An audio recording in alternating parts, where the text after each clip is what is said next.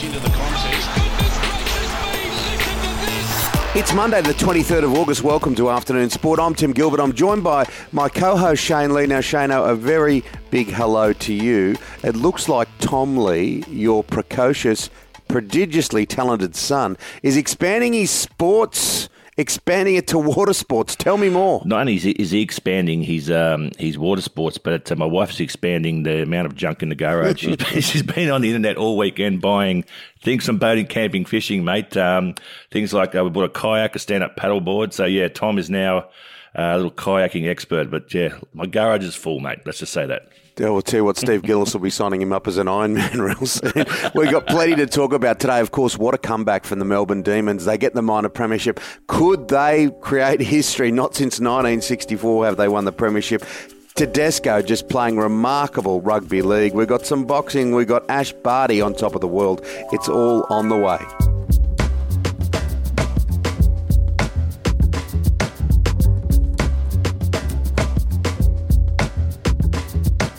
Now, rugby league, the focus at 2 o'clock yesterday, Australian Eastern Standard Time, Shane, was on Toowoomba in Queensland. They had 7,000 people, and James Tedesco, he just put on a show. He ran for over 300 metres. He was in everything. Mate, he did. What a superstar. Unfortunately, the Roosters too good for my Dragons. I thought the Dragons did well first half. They sort of hung in there, but a lot of bad mistakes with Ravalawa.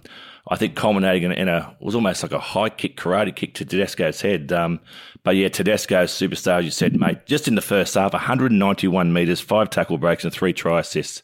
He is probably the greatest player in the world right now. Yeah, and that's the question, isn't it? Is he better than Tommy Turbo? Of course, Turbo missed out this weekend because of that cheekbone, but I don't think he'll be far away. I tossed something out on Twitter the other day and I said, I think Tedesco's the best, and all these people just piled on the top of me and said, what about Tommy? What about what he's done for Manly? He's State of Origin player. So they're very different players. It's a photo finish, but I think Tedesco, week in, week out, even his coach said his games go from good to very good. Each game, he doesn't have a bad match.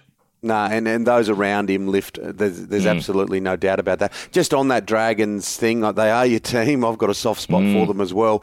They're celebrating, and it's difficult for them. They're celebrating 100 years in the competition. Their first ever win in a premiership is marked by next Monday. But that to one side, they've got a lot of young players coming through, haven't they? So I think potentially into next year, and obviously Vaughnie's barbecue didn't help, next year and going forward, they'll be good. Yeah, I think so. And I think at the start of the season, we all thought the Dragons would probably finish on the bottom. By the end of the season, we were sort of disappointed when they lost. So I suppose, in a way, that's a good thing.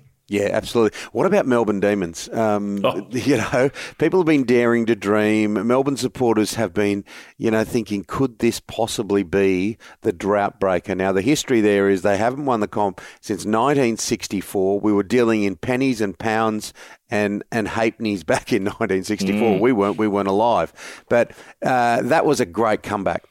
This was the match of the season to date so far, in my opinion. Melbourne winning in the end, 81 to Geelong 77. Max Gawn, the captain of Melbourne, taking a mark on the buzzer and kicking a goal to get the D's home. And, it was Geelong kicked, I think it was 9 straight in the first half, and they were up 44 points. And it was a 6-goal last quarter to Melbourne to actually get them home. And that gives Melbourne a huge amount of impetus and momentum into the finals now. One of the real noticeable games across the weekend also happened on Friday night with Port Adelaide. They've just been sleepers, haven't they? They have been, mate. They're going to be a real smoky going into the finals. But just back to Melbourne. Melbourne take on Brisbane in the first final, which will be a huge match. Brisbane also have been playing some really good football. I'm really, really looking forward to this AFL final series. Yeah, it starts this weekend. And one of the big advantages through this very difficult and wobbly old time is that Tasmania, and we discussed this last week about them getting their own team, they will have 2 of the semi-finals in Tasmania for the first time ever. And they've done this. They've got a couple in Adelaide, a couple in Tassie, so they can get the crowds in. But how good is that for the AFL loving people of Tassie? Yeah, it's a sign. The AFL are pretty shrewd, so this might be something they're going to test to see whether they do get a team in the future.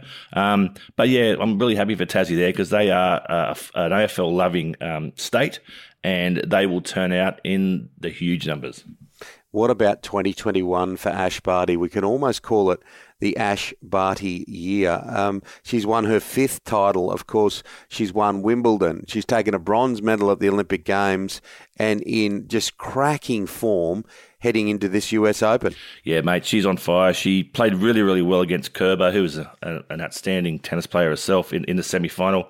But yeah, news at hand. She just won the final against, I think it was a Swiss wildcard, Jill Tetchman, 6-3, 6-1. She's in great form. And yeah, she's really, when she gets her foot on the throat, she doesn't let them breathe, that's for sure. Yeah, I watched it. She just blew her off the court. So another title. That trophy cabinet needs to be expanded in Queensland for Ash Barty to put all her tennis stuff next to her cricket stuff. But the US Open, wouldn't that be amazing if she could get both the Wimbledon and US Open in 1 year for Australia's mighty Ash Barty. Now, boxers, they just tend to go on too long, don't they? Look, Manny Pacquiao has been an extraordinary boxer over a long time. He hasn't had a fight for 2 years. He comes back, he gets beaten. The commentators are saying, well, this is probably his last round. But it does become sad to watch, I think, that, they just stretch it, many of them, just for too long, and some with really dire consequences. Yep, and it happens, mate, and you see what happens to them post-career where they start to lose their speech and their memory. So, but I think Pacquiao is fighting for a little bit more than just this now. He's come back. I think he wants to be president of the Philippines. And his opponent that beat him, the Cuban Ugas, he tried to flee Cuba 6 times, was jailed just to get away, and then he finally used to fight the legend Pacquiao and has a win. So it's a good feel story all around there. Yeah, well, we're getting pretty excited around our place because the Paralympics start tomorrow, and I don't think we're the only ones. They'll get an audience that they've never seen before because of the circumstances with most people here in Australia. And look, they are fantastic to watch. It's in Tokyo, the opening ceremony tomorrow night, and the stories are starting to be written. One that caught my eye today was Ma Ling, the table tennis player. He only has one arm. He was obviously he was born in China, came to Australia. This is an amazing story. Amazing story, mate. He and I shouldn't laugh there, but what a comeback. But yeah, when he was born in China, thought a brown bear was his friend and tried to pat it, and it bit off his right arm. So he now goes in and he's a table tennis player. But what a great story there, and I suppose a story of determination and guts. And yeah, good luck to him. Yeah, a story of triumph. He was lucky to survive. He was only 5 years old, patting a brown bear. I suppose, you're not going to expect him to come out like he did. But, Ma Ling here will be competing for Australia in the table tennis, or as we affectionately call it, the ping pong. The ping pong, because it was always the ping pong when we were growing up, weren't we? And often people would walk into the lounge room and walk straight into a ping pong table because that would be the Christmas present. But look, let's finish with a cracking old yarn. I reported on back then, shows my age, but your first Sheffield Shield title, you're a young buck, you're only up a few years earlier from Oak Flats, playing with some extraordinary names in the game. Tell us about that win of the Sheffield Shield of 93-94. Yeah, it was the first win. It was a fantastic day 5 against Tasmania, SCG. And I remember we finished the game early and we had quite a few beers in the change room. We went down to the Woolloomooloo Bay Hotel. Merv Serras, who was our 75-year-old room attendant, drove us down. He probably had a few beers himself. And he dropped off myself, Michael Slater, and Michael Bevan and Martin Hayward. And as we pulled into the Woolloomooloo Bay Hotel, the booze bus was there. And Merv had too many, and he said to the guy, I've just got Shane Lee and Michael Bevan and Michael Slater in the car here. And he looked at Merv, and he was clearly drunk, shouldn't have been driving. And the cop said, "Are you going far, mate?" He said, "No, not far." He said, "North Curl." And so he let Merv go. He let Merv go. As we got out of the car, Merv drove off, and he ploughed down about 25 witches' hats on the way to North Curl. But it was a fantastic night celebration. You had some great success at Shield level, didn't you? The New South Wales of that era. Yeah, it was a really, really good era.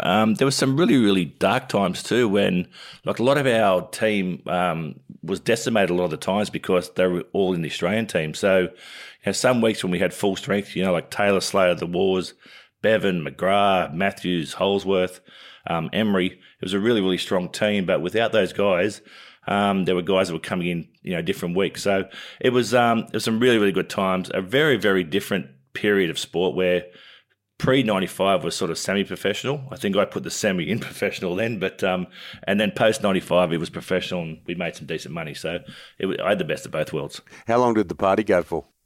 About 3 days. 3 days. Did Merv get back to North Curl?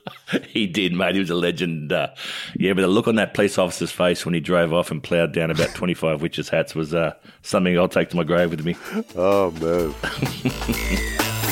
That's it for Afternoon Sport today. Make sure you hit follow or subscribe wherever you listen. Big thank you to our sponsors. Yeah, xblades.com.au. And, of course, our wonderful producer, Mr. Dan McHugh. We'll be back tomorrow with your daily dose of sport. We'll see you then, guys. Take care.